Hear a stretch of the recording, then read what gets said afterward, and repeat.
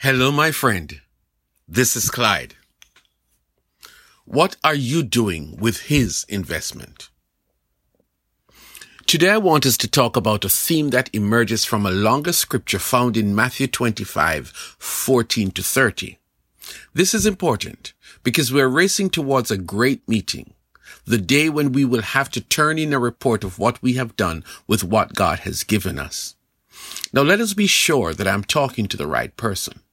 You don't have to give me the answer to a question coming up, but please answer the question truthfully to yourself.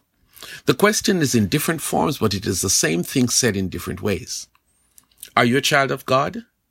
Are you born again? Does the Holy Spirit live inside of you? Do you know Jesus as your Savior and friend?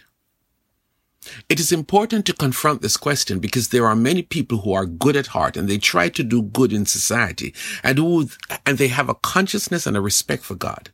But sadly, there are those who cannot answer the question with an honest yes. I'm not trying to embarrass you, but if your answer is otherwise, then this is not your conversation. Rather, you need to stop and ask God to come into your life and make you a child of God. Anyway, let us jump into the matter at hand. Jesus used a lovely story to teach a powerful lesson. The story is about a rich man. We don't know how he gained his riches, but he was about to embark on a long trip, probably a trip around the world, or go to visit his business entities in other places. However, this man called 3 of his staff members into a meeting. These guys could easily have been good workers, and so he was about to add to their responsibilities. That usually happens because you have been doing well on the job up to that point. He gave each of them large sums of money, not as reward, but for them to invest on his behalf. Remember, this man is a rich man, so it makes sense that he wants his money to work for him while he's away. However, he allotted the money in different ways. Rather than give equal amount, he was more specific. A good boss knows his staff, and on this occasion, the boss used their individual ability to determine how much each person got. That makes a lot of sense, doesn't it? Do not give someone an assignment outside of their scope of competence, because otherwise you're setting them up for failure. Well, the first guy got 5 bags of gold. The second guy got 2 bags of gold, and the third guy got 1 bag of gold. Each was given the same instruction: let my money work for me. Guy number 1 invested the money wisely, and in no time he got 5 bags of gold in return.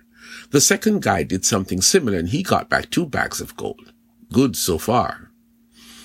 Guy number 3 dug a hole and hid his bag of gold. That was way less than he was able to do. So we will learn later why he did that. Well, the day of reporting came, and the boss called them in for what he expected to be some great reports. He was in for a surprise.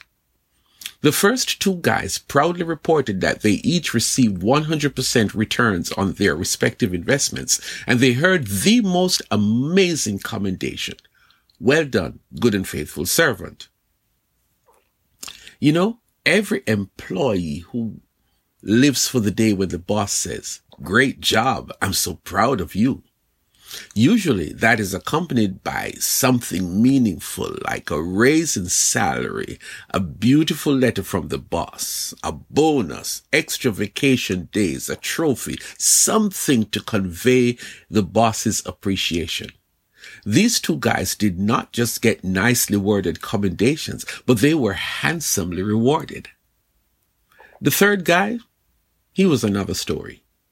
He looked at his boss and he said, "I know that you are not a nice boss, and I decided to teach you a lesson. You can't expect people to do your dirty work for you all the time and sit around and collect returns on what you consider to be your investment.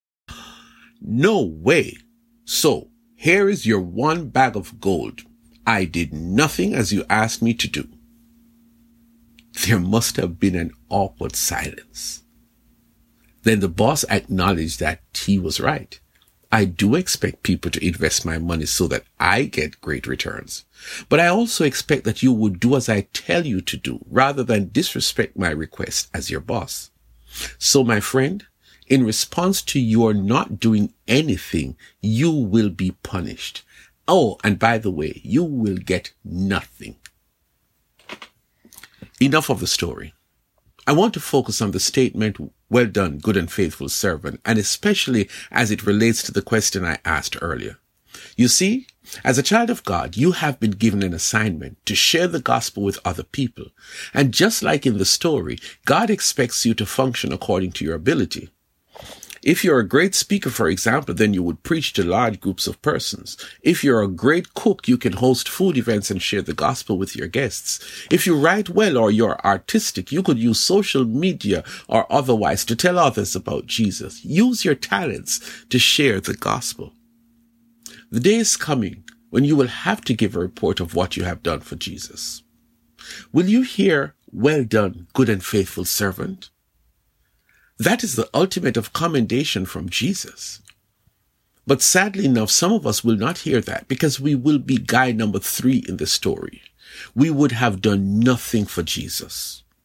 We would not have told anyone about Jesus, or we did not lead one single person to becoming a child of God.